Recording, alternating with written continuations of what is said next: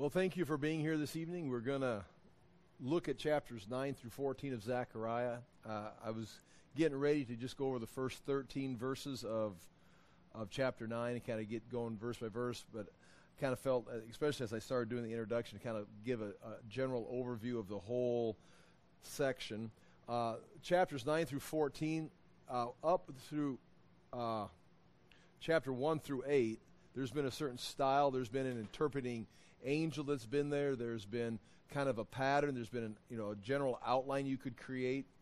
But switching in chapter 9 through 14, the style changes. There's no date given.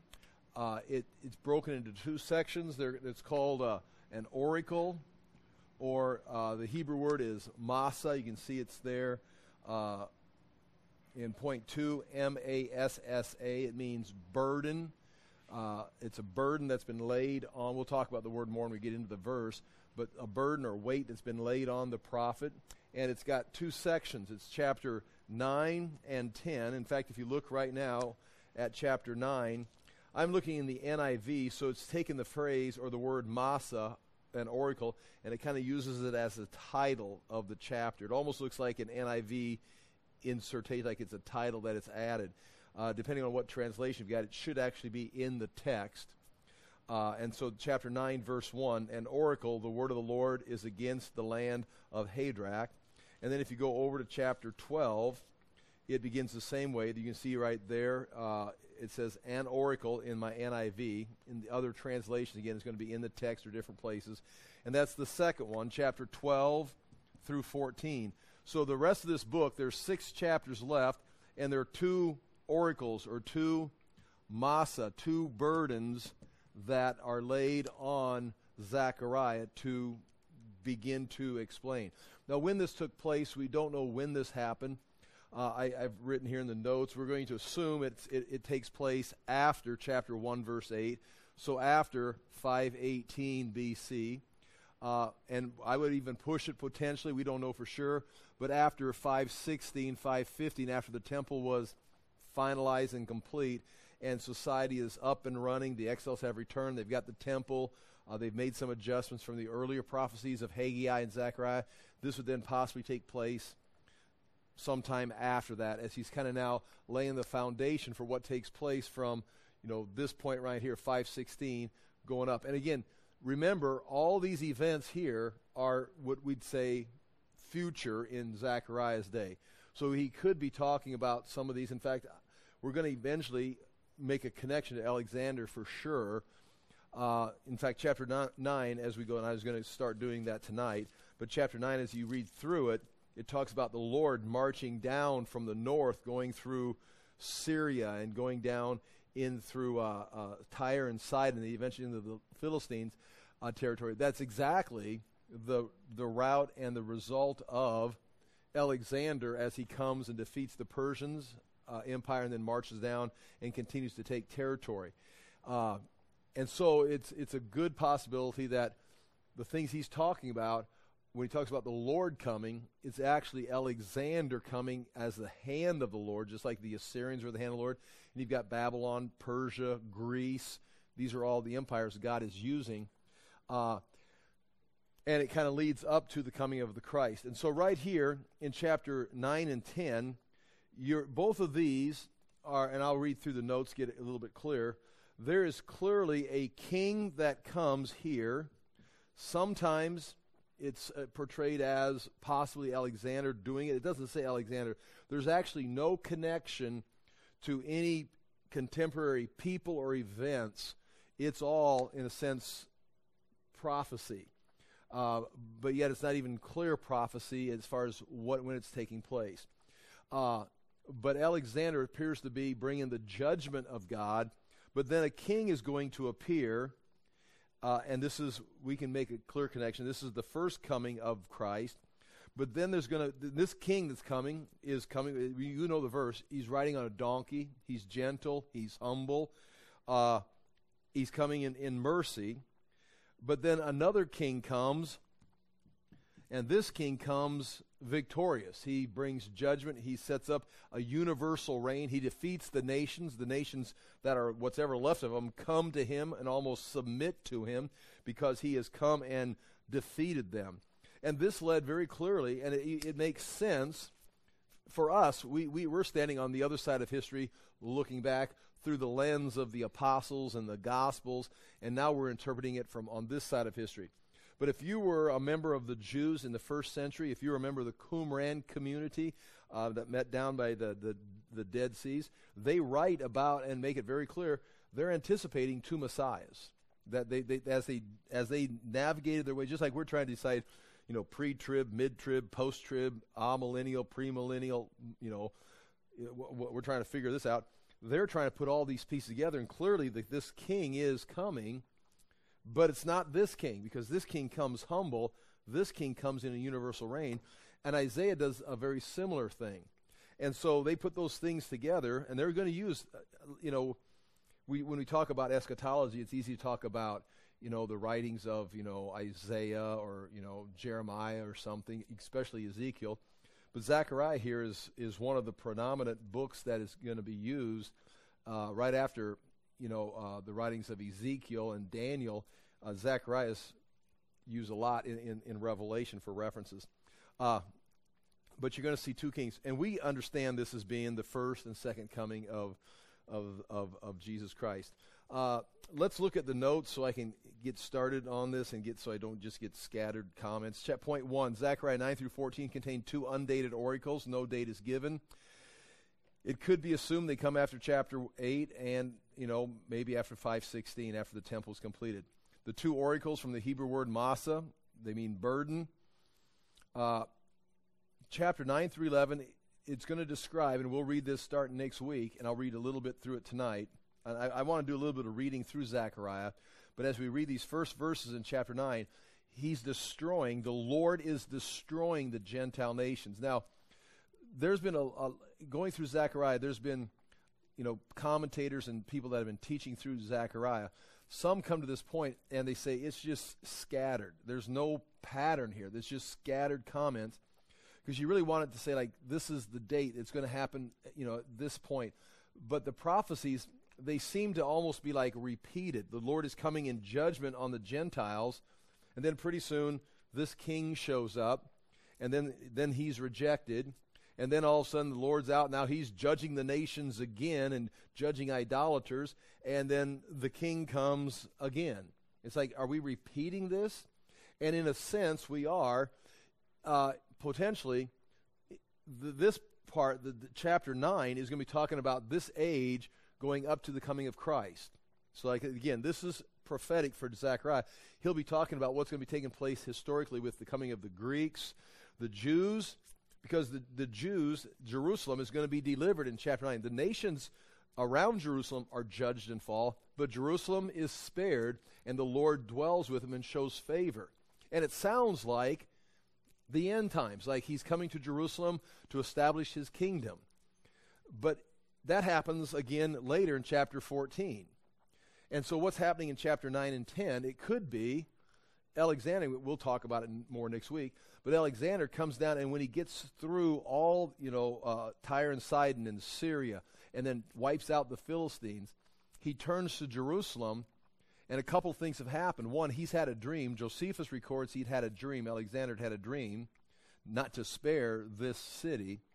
But also the priest, and this is recorded in the Jewish writings also, they march out to meet Alexander, not with the military, but with the book of Daniel, saying, you are the goat, and you are here to defeat you're going to defeat the Persians. And he gets off his horse, and pays homage to him and goes with them into Jerusalem and worships at the temple. Alexander the Great worshipped in the temple in Jerusalem as a Gentile, and gave him gifts and honored the city and marched on and defeated Egypt. And that's exactly what's taking place here. And so that was, in a sense, that's going to be God coming, bringing judgment on the Gentile nations, sparing his city, showing favor to his city. And they continue on into the coming of the king. The Messiah is going to come, riding not a horse, but a donkey coming in. And history then continues. And now we would be living in between here. In fact, I can show you the verse where the church age takes place. The church age, it takes place between chapter 9, verse 9, and chapter 9, verse 10. Jesus has done this, but he has not done this part yet. In fact, the writers of the New Testament, the Gospels, they clearly identify this is Jesus. But at no point do they even give him credit for doing this part. He hasn't done that. They don't even claim that he did it. But the whole New Testament's based on the idea that he will come and do this. So the whole in chapter 9 through 14, we are living right here between those verses. These things have happened. We're here, not even mentioned. We're just like squeezed in there. And then these things are going to happen after us. And so that's point 2, the two oracles from the Hebrew word Massa. The first one, chapters 9 through 11, the destruction of the Gentile world power and Israel's strengthening and protection, which again, it's confusing because it sounds like eschatology. It sounds like the Lord is coming to destroy the nations and to exalt Jerusalem for the kingdom. It's like true, but it's probably Alexander and then the coming of Christ and then the fall of, that's not a complete fulfillment, but it sounds the same. Then chapter 12 through 14 is the purification of Israel through trials to purge them for the final great conflict with the nations. Now there's going to be another conflict with the nations. In fact, there's an idea that there's going to be a false shepherd show up that's going to abuse the people, and then the nations are going to gather around to destroy Jerusalem, and that's where the Lord is going to go out again. But this time it's not Nebuchadnezzar, it's not the Assyrians, it's not Alexander, it's the Lord himself will go out and fight. And it's not going to be like we don't know, it hasn't happened yet, but when God brought Nebuchadnezzar in to do his judgment of Jerusalem, the Lord did it, but it was Nebuchadnezzar actually the one that's physically getting it done. Or Rome came and destroyed Jerusalem. That was fulfilling Jesus' words. Alexander, I think, is going to be the one that's going to be fulfilling chapter 9. It says the Lord will march from the north. Well, that's Alexander marching from the north, if that's the way I'm going to interpret it. But when you get to chapter 14 and that second judgment of the nations, and it's going to be now a universal, not just naming these cities, but it's going to be a universal judgment, that would match with Revelation, other places where the Lord is actually going to, it's not going to be Nebuchadnezzar or Alexander, it's going to be the Lord Jesus Christ coming, and it's going to be this second coming. And you can see why they've got two messiahs, but you can also see why we understand it the way we understand it. It would be hard, in fact, it should be pointed out, the way I'm interpreting Zechariah, it would almost be impossible, assuming that what I'm going to say is correct, it would be impossible to interpret it the way I'm going to teach it before the Gospels, because you just don't see these things. But once you see these things, and the writers of the Gospels, they're watching, and they're the ones kind of dividing it and saying, okay, this is what Jesus did, but he hasn't done this part yet. And then Jesus ascends into heaven and says, I'll be back. And he's got all these verses left to be fulfilled. But anyway, chapter 12 through 14, the purification of Israel through trials to purge them for the final great conflict with the nations before they are transformed into the nation of the Lord. Point 3, both sections have a clear coming of the Lord. This has led many Jewish groups in the ancient world to anticipate two messiahs. Chapter 9 through 11, the Savior, the gentle, humble. We call that the cross. They didn't. They just thought someone was going to come. Chapter 12 through 14, the sovereign king conquering and ruling the universe in victory, and that would be the crown. The cross comes before the crown is the way we would say it. And that is what Satan was in the temptation. Satan was tempting Jesus to do chapter 12 through 14 and skip this part. It's like, I'll give you the kingdoms. I'll give you that. Just all you got to do is, you don't have to go through all this. Just, I'll give this to you. And Jesus goes ahead and he's rejected. They pay the 30 price of silver for him. And then we're waiting for this. And now when he comes back, he's going to have the full universal reign. Point 4 talks about the style and focus of Zechariah's writing in chapters 9 through 14.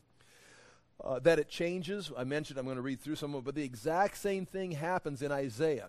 Beginning in chapter 40, there's Isaiah changes his whole message. He's talking the judgment of the nations and Jerusalem and warning Jerusalem.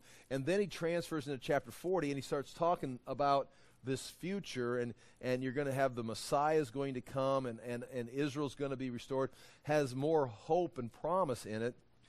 And some have led, and if you've done any studying, or you get with the wrong group of people, they say there's two Isaiahs. There's the original Isaiah, and then because he closed his book, and then later on a second Isaiah. There's two books of Isaiah, the first book and the second book. And the second Isaiah was they just kind of put it together. It really wasn't written. It's not even the same style. The problem with that, if you want to go with the integrity of the Bible, is Jesus quotes from the first book of Isaiah and says, as Isaiah said, and then he quotes from the second book of Isaiah and says, as Isaiah said. So Jesus himself recognizes Isaiah. So if you're going to say, well, there's two different men writing here, you can say that, but Jesus didn't know that. Or Jesus was just playing along with what everybody thought. Well, the same thing takes place right here. And some have, we go through the commentaries. I don't read those commentaries, but the commentators refer to them and say there are these people saying this, that this Zechariah wrote these, but then someone else went ahead and added to it, and they just tacked it on because it's so different in style. But again, the theme here is just repeated over here. You still have the restoration, but it's written just a different style. And that's what's saying right here. There are no clear outlines. Now I'm going to provide you a couple outlines and show you, I think, how this can be broken down. But you've got to work at it and look for it. And again, I don't want to make something up. But it's not clear. Like, for example, chapter 1 through 8, chapter 1 through 6. These are the 8 visions on this night. And here's vision 1, vision 2, vision 3. And then right along with that, here's the interpreting angel telling you, says, Zechariah saying, I don't know what this means. Angel says, this is what it means, okay? And it's like very clear. You've got your outline, you've got your interpretation, and it's pretty clean. Where here, it's almost the same thing written twice. The nations are going to be destroyed. Jerusalem's going to be preserved. Some other things are going to happen. A king is going to come. Then the nations are going to be destroyed. Jerusalem's going to be saved, and the king's going to come. And it's almost sounds like the same thing, or it could be. There is no accompanying interpretation, point C. There is no clear connection to contemporary people or events. He doesn't name names, doesn't name events. It's all kind of just thrown out there as far as future. But you don't know how distant future it is. There are cryptic allusions, vague references to enemies, battles, betrayal. There's sections that promise peace, prosperity, and final victory. But then the journey to this is long and winding. There's always, throughout all these chapters, it's always, there'll be peace, there'll be prosperity, there'll be a kingdom age, but now there's going to be all these conflicting events taking place. Jerome, point G, Jerome referred to the book of Zechariah as, quote, that most obscure book of the prophet Zechariah, and of the 12 minor prophets, it's the longest. So of all the minor prophets, it's the longest, and it's just an obscure book. Now again, I think you can navigate your way through chapters 1 through 8 pretty clean. But he was struggling with chapter 9 through 14. That's Jerome, who made the Latin Vulgate translation. Point 5, the phrase, on that day, is going to occur 18 times in this section. 18 times the phrase, on this day. And on this day or on that day is a clear technical term for an event in the distant future. That's within the context of the book. So when it says on that day, he's talking about there's a day in the future when this is going to take place. Now, this phrase, on that day, seems to introduce new sections or units of thoughts. And those sections and units of thoughts I'm going to show you in an outline. So in other words, even as we're going through this, you've got an oracle or a masa. You've got these two burdens. But as you're reading through this burden, or this oracle and this second oracle, on that day will be written in, and it's almost like here's a new thought. We're switching directions. It's not complete, but it's worth considering. Point 6, the focus of these last 6 chapters is the Messiah King. When it's all said and done, the thing that we're looking at here in these last 6 chapters is the Messiah, the King that is coming. It's just confusing as to when he's coming, how many times he's going to come, why he comes and then is defeated, and then why he comes and has a victory again. I thought we already had the victory. Now he's got the victory again. I thought Jerusalem was spared and never going to fall again, and then it falls again, and now he comes. It just becomes, clumsy, it seems. Point 6a, the Messiah King will appear. The Messiah King will bring both judgment and blessing when he comes. Point 7, the declaration of judgment on the individual nations and ultimately all nations serves to support Israel's faith in their God, but also to warn the Gentiles. Throughout these chapters, and this is interesting, and it can get lost, especially, as you just read, looking for prophecy, Jerusalem being restored, Jesus coming, is the nations. And the nations are going to be spoken to. It's addressing the nations. The prophets oftentimes wrote letters or prophecies to the nation. You go through Jeremiah, the prophecy to Babylon, the prophecy to Ammon, the prophecy to Edom, and they're telling them, and it would appear that they didn't just write it down and put it in an envelope somewhere, but they actually sent.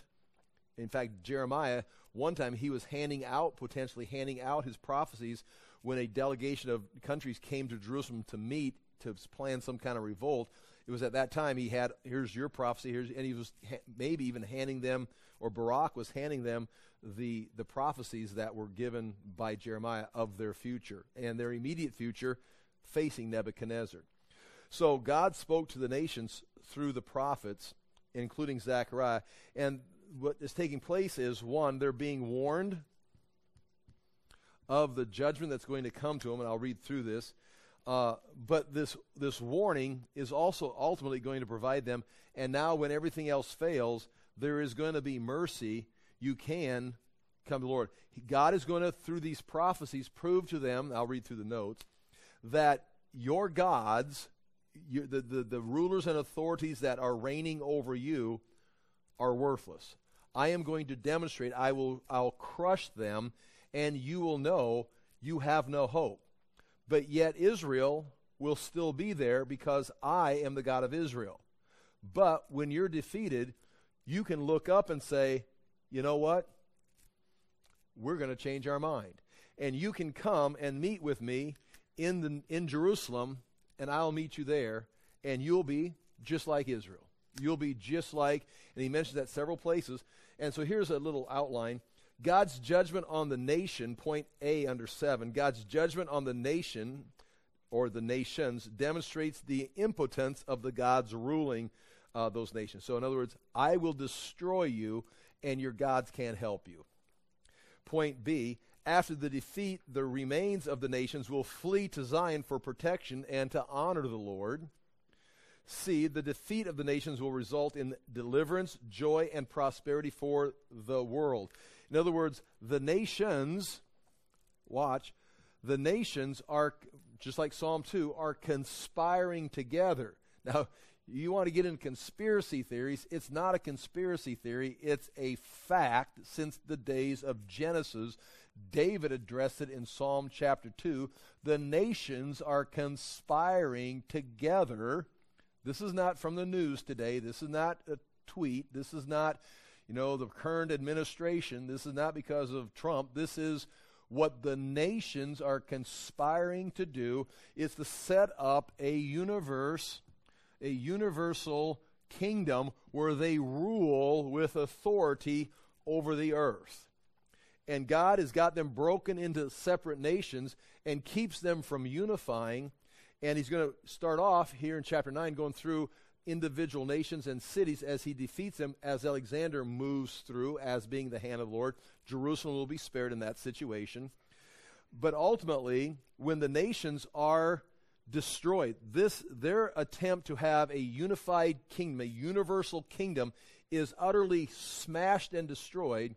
The world that they were trying to rule, will have peace. They'll have prosperity. They will have deliverance. You want to say freedom in Christ.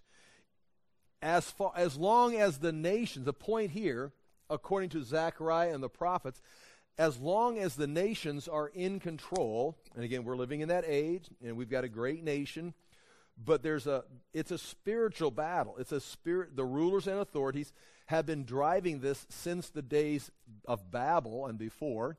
They are driving it in David's day, and he warns them, "You kings of the earth, be wise. Kiss the Son, lest he become angry, because his anger will flare up in a moment. You better submit your nation now to the Lord, because he's coming." But if they reject that, and Satan, who offered it to Jesus, he says, they're mine. He wasn't, and Satan wasn't lying. He says, all the nations, the kingdoms, they've been given to me, and I can give them to whoever I want. I'm building a universal kingdom here on earth. Do you want it? Do you want in on this? And he wasn't bluffing. He could have, but Jesus, the one he was offering it to, is going to be the one that comes back and utterly destroys it. Because when the nations in their fallen state under the rule of Satan and his authorities, when they rule, there is no peace. There's oppression. I mean, they say peace, peace. What they've got is they don't have anybody blowing back at them. They've just got everybody oppressed. There is no prosperity. For them, the ruling class, but everyone else is driven into some type of fourth generation oppression, slave labor, and they've got peace, but you've got oppression. They've got prosperity, but you've got servanthood, and you aren't delivered. You are a slave. And so this is the world condition. It's like, oh, you're a conspiracy. You think the nations are working. I'm not even talking about America today, the 2000 or 2020. I'm talking about Babylon, the Tower of Babel. I'm talking about David in 1000 BC. I'm talking about Zechariah here. I'm talking about Revelation, the book of Revelation. And when the nations are defeated by the Lord, then all of a sudden the threat is gone, and he will establish his kingdom, and the kingdom of God will come and be universal, but it will provide deliverance from all the people that were oppressed by their nations that had all conspired together to oppress the people, calling it peace, calling it prosperity. Jesus will bring deliverance. He'll bring true prosperity, and he'll bring true peace in his kingdom. That's, again, point 7. C, the defeat of the nations will result in deliverance, joy, and prosperity for the world. So if the nations want peace and prosperity, their hope is still Jesus coming and overthrowing all the nations working together. Now, Jesus is not going to eliminate nations. He's going to bring them into this new kingdom that's going to be ruled by him. But without Jesus, no Jesus, no peace.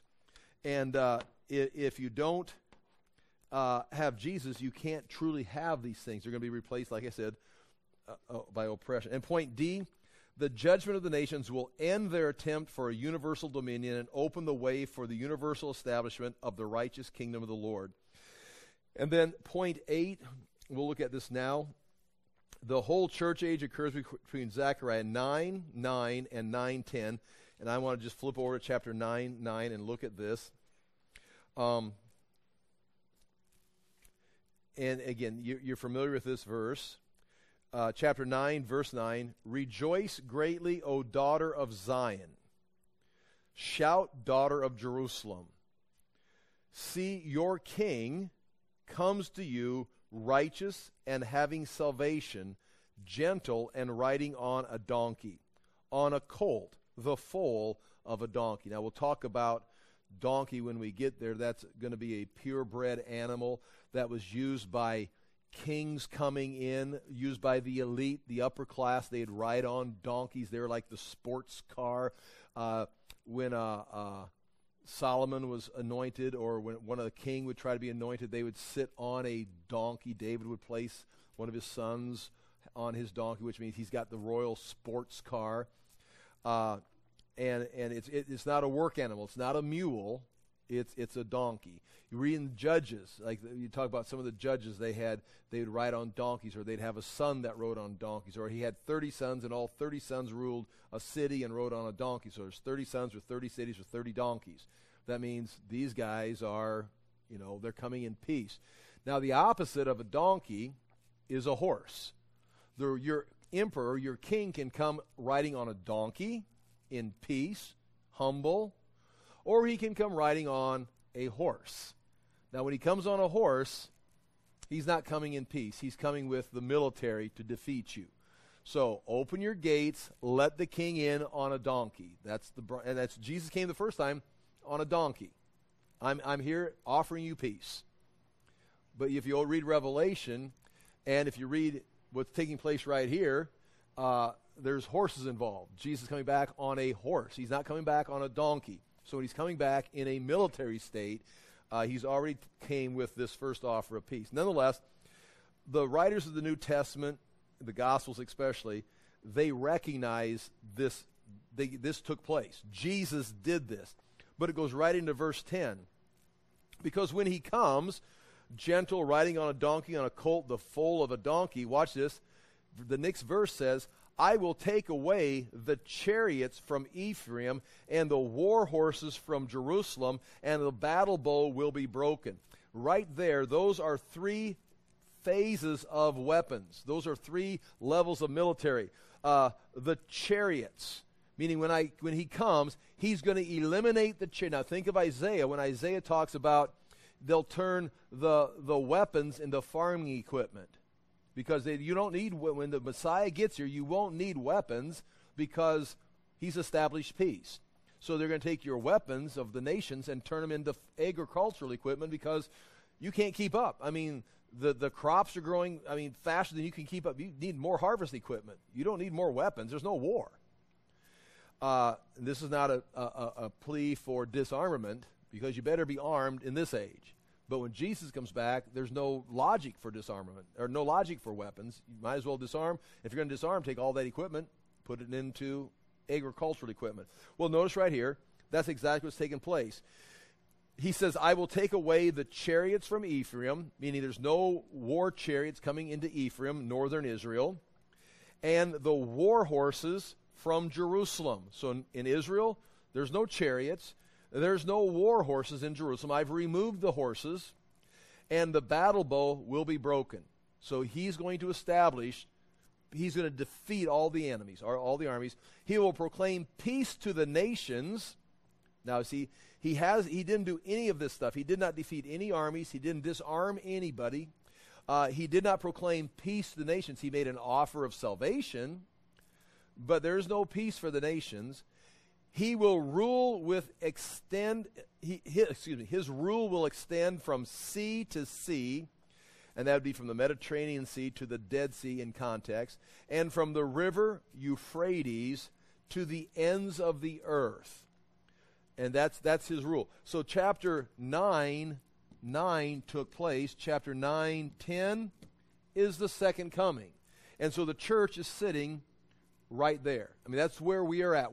Jesus has rode in on the donkey, went to the cross, resurrected, and went to heaven with the promise, I will return, and we read Revelation, on a horse, and I'll remove all the weapons from the land, and I will establish peace across the nations.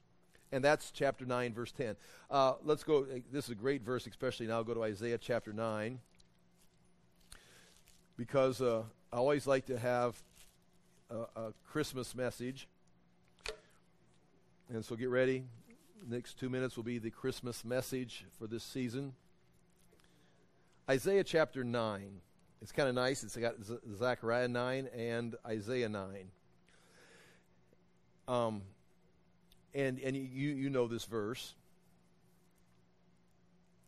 And I'll read both verses together, and you'll see the break. And you can I'm going to say right away the same thing.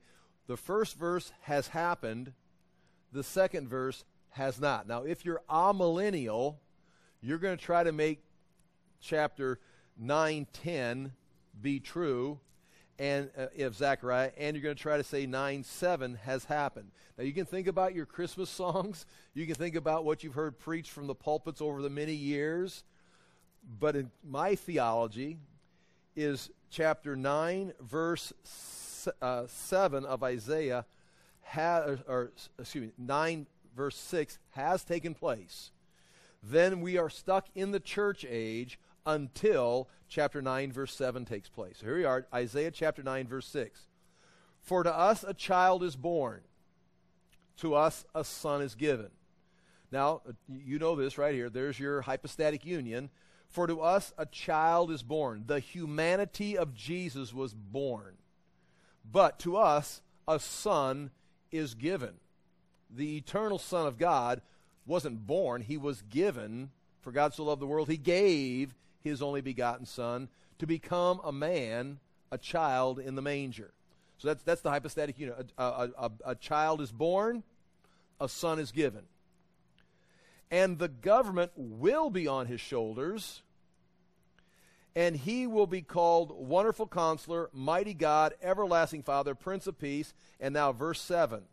Of the increase of his government and peace there will be no end. He will reign on David's throne and over his kingdom, establishing and upholding it with justice and righteousness from that time on and forever. The zeal of the Lord Almighty will accomplish this. So right there, somewhere in chapter 9, verse 6, or if you just want to make a break between 9:6 and 9:7, you've got a break. There's a promise that he'll be leading the nations, leading the government, but he doesn't do that yet. And so there again, you've got that break right there. And that's similar to what we see taking place in Zechariah. And when all this is put together, the scholars of the first century and before, they're seeing, they could see this break, this disconnect. You've got one coming here on a donkey, but you've got the other one coming in war. You've got one coming with peace, gentle. You've got one coming, and it's like you got one coming. Even Isaiah 60 or 53, the Messiah is going to come and he's going to be crushed. He's going to die. He's called the suffering servant. The Messiah is the suffering servant, but yet the Messiah is going to come in glory and rule and reign. And of course, it'd be there must be two. One is going to come and suffer, and the other is going to come and reign. And as, of course, who knows what we would have thought if we were trying to study back in the first century. Now we're looking at this and it's clear. It's the same guy. And that's point 8 at the bottom of page 1. It's point 8b. The Gospels clearly identify Jesus having fulfilled Zechariah chapter 9:9. The Gospels never claim Jesus fulfilled 9:10 during his earthly ministry. In fact, the New Testament is based on the anticipation hope that Jesus will fulfill chapter 9, verse 10, and Isaiah chapter 9, 7. Turn the page on your notes. Interestingly, these are 4 quotes that are coming up in chapters 9 through 14, actually 9 through 13, that are in the Gospels. Chapter 9:9, the king comes to Zion humble and riding on a donkey. Chapter 11, verse 13, 30 pieces of silver thrown into the house of the Lord is taken into the Gospels and interpreted when Zechariah or Judas throws the money. 12:10, looking on him whom they have pierced. And and that's referred to in John 19:37 and again in Revelation 1:7. And the shepherd is struck and the sheep are scattered is referred to in Matthew and Mark. So those are 4 references, all referring to Jesus in his first coming, that the gospel writers say, aha, we're here. We're fulfilling this phase of the prophecies. And then Jesus dies, is resurrected, and ascends. And you know what they were thinking in Acts chapter 1. They asked him, after all these things take place, they say, okay, are you at this time going to restore the kingdom to Israel? Okay, we're with you. We're right in the middle of Zechariah, right here. You've come, you rode on the horse, you've been the suffering servant, and now, the very next verse, you set up your eternal kingdom. The universe, okay, now do we start killing Romans? Are you going to now make Jerusalem the center of the world? It's like, he says this, Jesus says this, it's not for you to know the times or season. You know now, there's a difference between chapter 9, verse 9 and chapter 9, verse 10, but you don't know the time. You're stuck right here until I come back. So, until I come back, I've told you what to do. Proclaim the gospel. Go make disciples of all the nations. Tell them about the man on the donkey coming in peace, bringing the message of peace, because the nations, tell them there's going to be judgment. We're going to destroy the nations or the unification of the nations and establish a kingdom. So let them know I'm coming, because when I come back, it's going to be fast and furious. And so we're kind of stuck right there. That's exactly the way Jesus presented it. And so the disciples, again, they thought, as they're coming from Jericho going into Jerusalem for Palm Sunday, that they're going in to take over the kingdom. Something like this. Then Jesus dies. That shook them up. We never saw that coming, although then they saw in the Scripture, they even quote all these verses. The shepherd is struck, the 30 pieces of silver. Now it's there. Okay, now we understand. The next verse, he's going to set up his kingdom. So are you going to do that now? No, I'm going to heaven. You go preach. Okay, well, he's working really fast. This has been just 3 years. It's probably going to happen in the next couple months. Yeah, I mean, they had to be thinking the Lord's coming was near. That, go preach, because the Son of Man is at, James says, the Son of Man is at the door. He's standing at the door. And then the first generation of Christians lived and died, and then here comes the second generation now. And then now you're into the days of Constantine. It's kind of like, okay, this isn't panning out like we thought. And you know what? Forget the idea of Jesus coming back. I think he has come back. He came back in Constantine, just like he came in Alexander and judged the nation of that time. Jesus has come, and through Constantine has established a kingdom. The Roman Empire has been Christianized. You've got the Byzantine Empire. We just didn't understand the Scriptures. So we are in the kingdom age, and Rome is ruling. Constantine is God's representative. The Pope, all right, we're good to go. And they ran with that for a while, and then they had problems with the Muslims taking over Jerusalem and all the holy sites. It's like, well, this isn't really where does it say this is supposed to happen? It's like, if we're the kingdom, well, we're not fighting back. We got to fight back. So mount up your troops, march on Jerusalem. And the Crusades began. And they're now fighting in their eschatology. They're fighting in the kingdom of God. And it made complete sense to them. And then that all fell apart. We look back, we mock it, we laugh at it. But they're trying to figure out, then the Protestant Reformation takes place. And then it wasn't until the 1800s until we started actually studying eschatology, going, you know what? And a lot of the things we talk about, you couldn't have talked to Martin Luther about it or John Wesley about it. They would not have understood what we see as eschatology. And I think we're right. I think we've got it nailed. We're waiting for all this. But it's like, you've seen for 2,000 years, people keep tweaking and adjusting their eschatology, trying to figure out, and I think we've nailed it. But then so did Martin Luther, and so did the Crusaders, and so did Constantine. And the disciples, they thought they understood. Now, they were accurate. Jesus says, it's not for you to know the time or seasons. It's like, you're not going to know this. So again, I humbly present this like there's something happening. But anyway, page 2. I've got 2 outlines there that are going to be interesting. And I really would like to read through all these verses. But we're talking about 6 chapters. I'd encourage you to take a look at it. This first outline,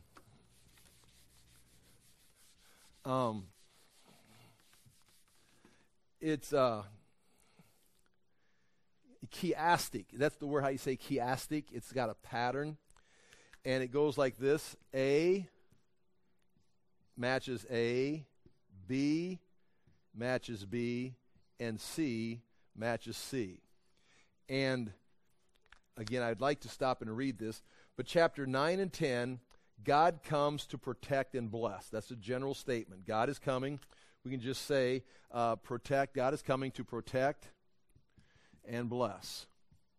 But at the bottom, chapter 13, 7 through 14, 21, God comes to protect and bless. That's when he comes on Jerusalem. So here, he's going to be marching through Syria, protecting Jerusalem, destroying the nations here. And we could say that could be, we could go say 330, 323, something like this with Alexander. This is going to be when Jesus Christ returns, the second coming, in a general sense. Okay, point 2, chapters 11, verses 1 through 14, the people reject people reject the shepherd. Point 5, right before the bottom A, chapter 12, verses 10 through chapter 13, verse 6, the people repent and turn to God. They see here, they reject, and they put him on a cross. It doesn't say they put him on a cross, but they reject the shepherd. Here, the people see the one they pierced and mourn for him. Here they reject. God comes, protects and blesses, sets Jerusalem up. The king comes riding in on a donkey, gets rejected. Here, the people are going to recognize the one they pierced is the king, is the Lord, and he's going to come back and help them. Point 3, chapter 11, verses 15 through 17, there's a worthless shepherd. Just after the people have rejected the good shepherd, a worthless shepherd shows up. So now we know where we are at in this. We would be living right here, because this is the Christ being rejected and returning to heaven. This is the Antichrist setting himself up. We're living right here, waiting for this. Paul was waiting for this. Paul was saying, until he's taken out of the way, the Antichrist is there until the time that he's taken out. Someone's going to be taken out of the way, and he'll appear. And so that is the worthless shepherd hurts the flock. Here, the flock is hurt. What does it say? It says a third of them will pass through the fire. I can't remember how the term goes. Like a third of them will be spared, but a lot of them are going to perish. And that could be talking about, jumping ahead, the tribulation. But then, right after that, the other flip side, chapter 12, verse 1 through 9, is following the worthless shepherd who terrifies the people, kills multitudes of them. The nations unite to destroy Jerusalem. So you've got the worthless shepherd, doesn't spare the flock. That's followed by the nations trying to destroy Jerusalem. The people respond to the Messiah, and the Messiah comes and protects and blesses. So he starts off protecting and blessing. If I could just summarize this, through Alexander the Great, he delivers Jerusalem. Jerusalem's established in the nations as Alexander establishes the Greek Empire. When Rome comes, Jerusalem is there. The Messiah comes. He's rejected. Okay, then Jesus says, you reject me, I come in my Father's name, but you'll accept the one who comes in his own name. So he says, you reject me, you get this guy. Now, where's this guy at? We're waiting for this to take place. When this guy comes, the Antichrist, he'll destroy the Jews. Then the nations will unite, as they've been trying to. They'll come to destroy Jerusalem. Then Jesus will be recognized when he appears, and they'll realize he's the one they pierced. They'll mourn, repent, join him. He'll come back and protect and bless. What Alexander set up for the people to receive Christ, they rejected him. The worthless shepherd came. The nations now try to destroy Jerusalem. Alexander protected Jerusalem. The nations will try to destroy Jerusalem. That's when the people realize who Christ is, and Christ comes and does exactly what Alexander was, in a sense, sent to do, knowing good and well he's not the Messiah. But we've used the Assyrians, we've used Nebuchadnezzar, we've used Cyrus, we've used every one of those guys. Nebuchadnezzar, Cyrus was called the Anointed One. Even the Jews even today stumble on that because he's the Anointed One. And they're waiting for Cyrus to reappear. And that Cyrus was the Anointed One who let them build the temple. This is the new Cyrus. The worthless shepherd is the new Cyrus who's going to let them build the temple. And they're going to be like, oh, no. You got him because you rejected the true shepherd. And then now the nations are going to come and destroy you. And then you're going to cry out, and we're going to repeat that. So that's that. Does that kind of make, that's kind of where, and again, this looks real simple. When you start reading through those verses, and then you're going to have to judge me. As I'm teaching, it's like, what? How's that? It's not quite this clear. And that's why people, see what I've just written right here? There it is. There's your outline. Or chiastic. Is that how you say chiastic? How do you say it? Chiastic. There is this idea. No pattern. It's just random. No one knows. I mean, that is an approach to the next 6 verse chapters, is like, read them and good luck. But it seems like the apostles pulled out 4 key verses and plugged them right into Jesus' ministry. It's kind of like, okay, now you step back. It's like, do we have? It's not random. There seems to be a pattern, and maybe we can know it. Now, I will read through this next one. This other outline is similar, just so you can see it, and then I'll quit. A similar outline, it matches this up. And again, especially this next one right here, on that day. When you see that phrase, on that day, you can sometimes match on that day up with how these next 12 points are kind of broken up. It's kind of indicating something. So here's what's going to take place. Chapter 9, verses 1 through 8. Judgment and salvation of surrounding nations. Chapter 9, verse 9 through 10, the introduction of the king.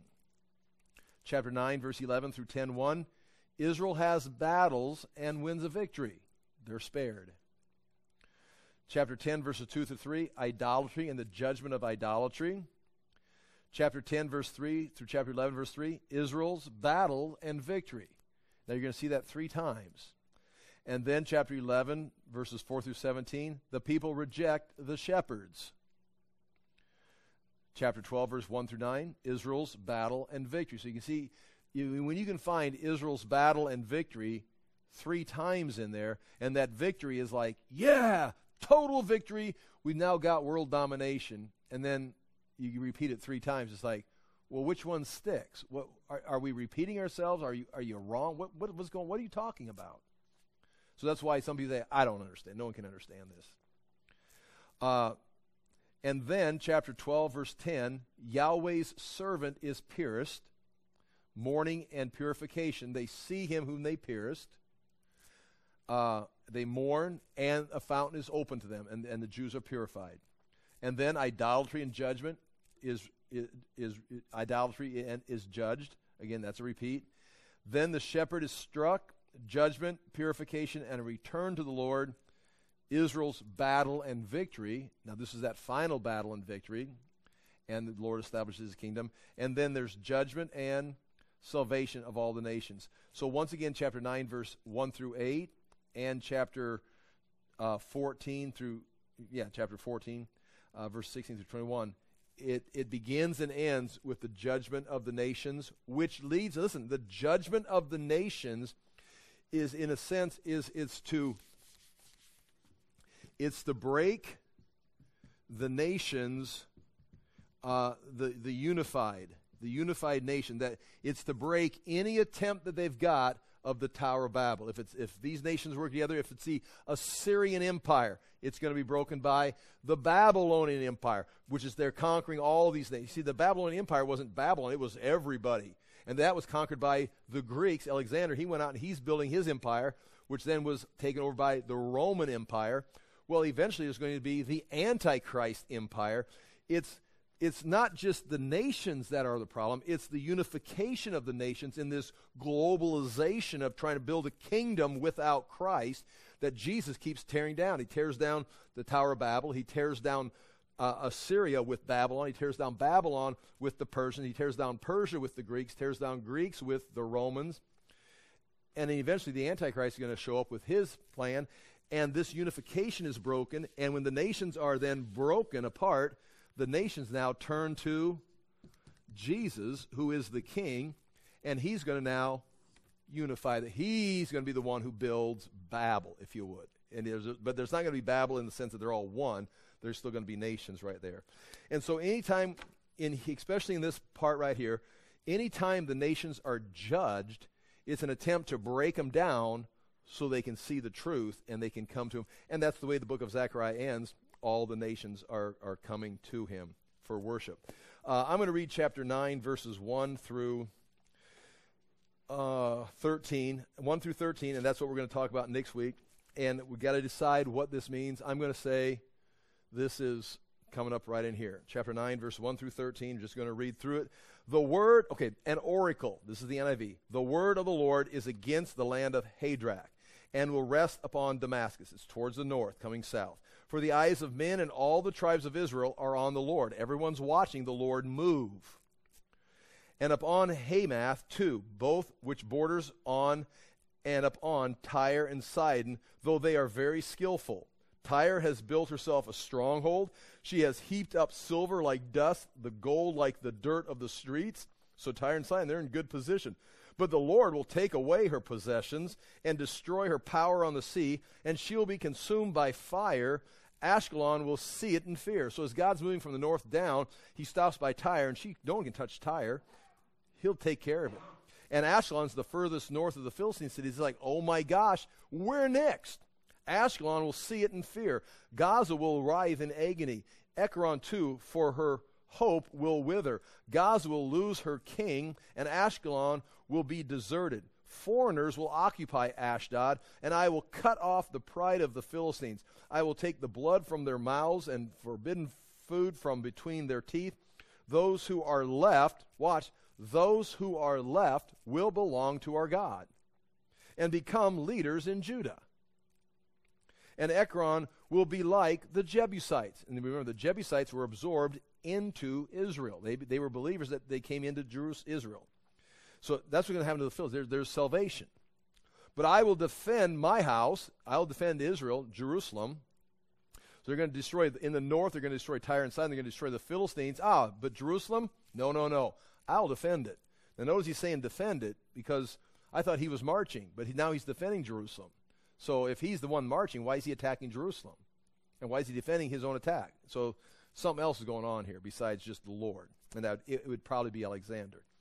I will defend my house against marauding forces. Never again. Now here's a problem. Never again will an oppressor overrun my people, for now I am keeping watch. Well, yeah. Never. Okay, this must be the end times, because if it's Alexander, Rome is coming, and they're going to fall, and the Antichrist is coming. Rejoice greatly, O daughter of Zion. Shout, daughter of Jerusalem. You see, your king comes to you, righteous and having salvation. So that now we're right into the Gospels. If we're going, I want to go chronological, some kind of pattern. Maybe that's wrong. So now now it's all set up. Here comes Jesus, gentle, riding on a donkey, on a colt, the foal of a donkey. Now, right there, insert church age. It's not even mentioned, but in my theology, that's what I'm going to do. Chapter 9, verse 10. I will take away the chariots from Ephraim and the war horses from Jerusalem, and the battle bow will be broken. That's Jesus coming back, Armageddon type. He will proclaim peace to the nations. I've broken down your Antichrist kingdom, your empires, and now you can all join me in universal peace. His rule will extend from sea to sea, from the river to the ends of the earth. As for you, because of the blood of my covenant with you, I will free your prisoners from the waterless pit. Return to your fortress, or your place of protection, O prisoners of hope. You are prisoners of hope. You can return to your fortress. Even now I announce that I will restore twice as much to you. I will bend Judah as I bend my bow, and fill it with Ephraim. I will rouse your sons, O Zion, against your sons, O Greece, and make you like a warrior's sword. Okay, and I'll quit with that. And that's what we'll pick up next week. And that's our start of the last 6 chapters. I'll pray, and if you've got any questions or comments, please feel free. Father, we do thank you for the chance to look into your word. We ask that as we go through these verses, that I would teach it clearly, that we'd be accurate in our interpretation, that you'd show us insights into our own lives and our own times, that we again may become the people you want us to be at this time, and provide a witness and a testimony to the nations at this time in history. In Jesus' name we pray. Amen. Thank you for being here.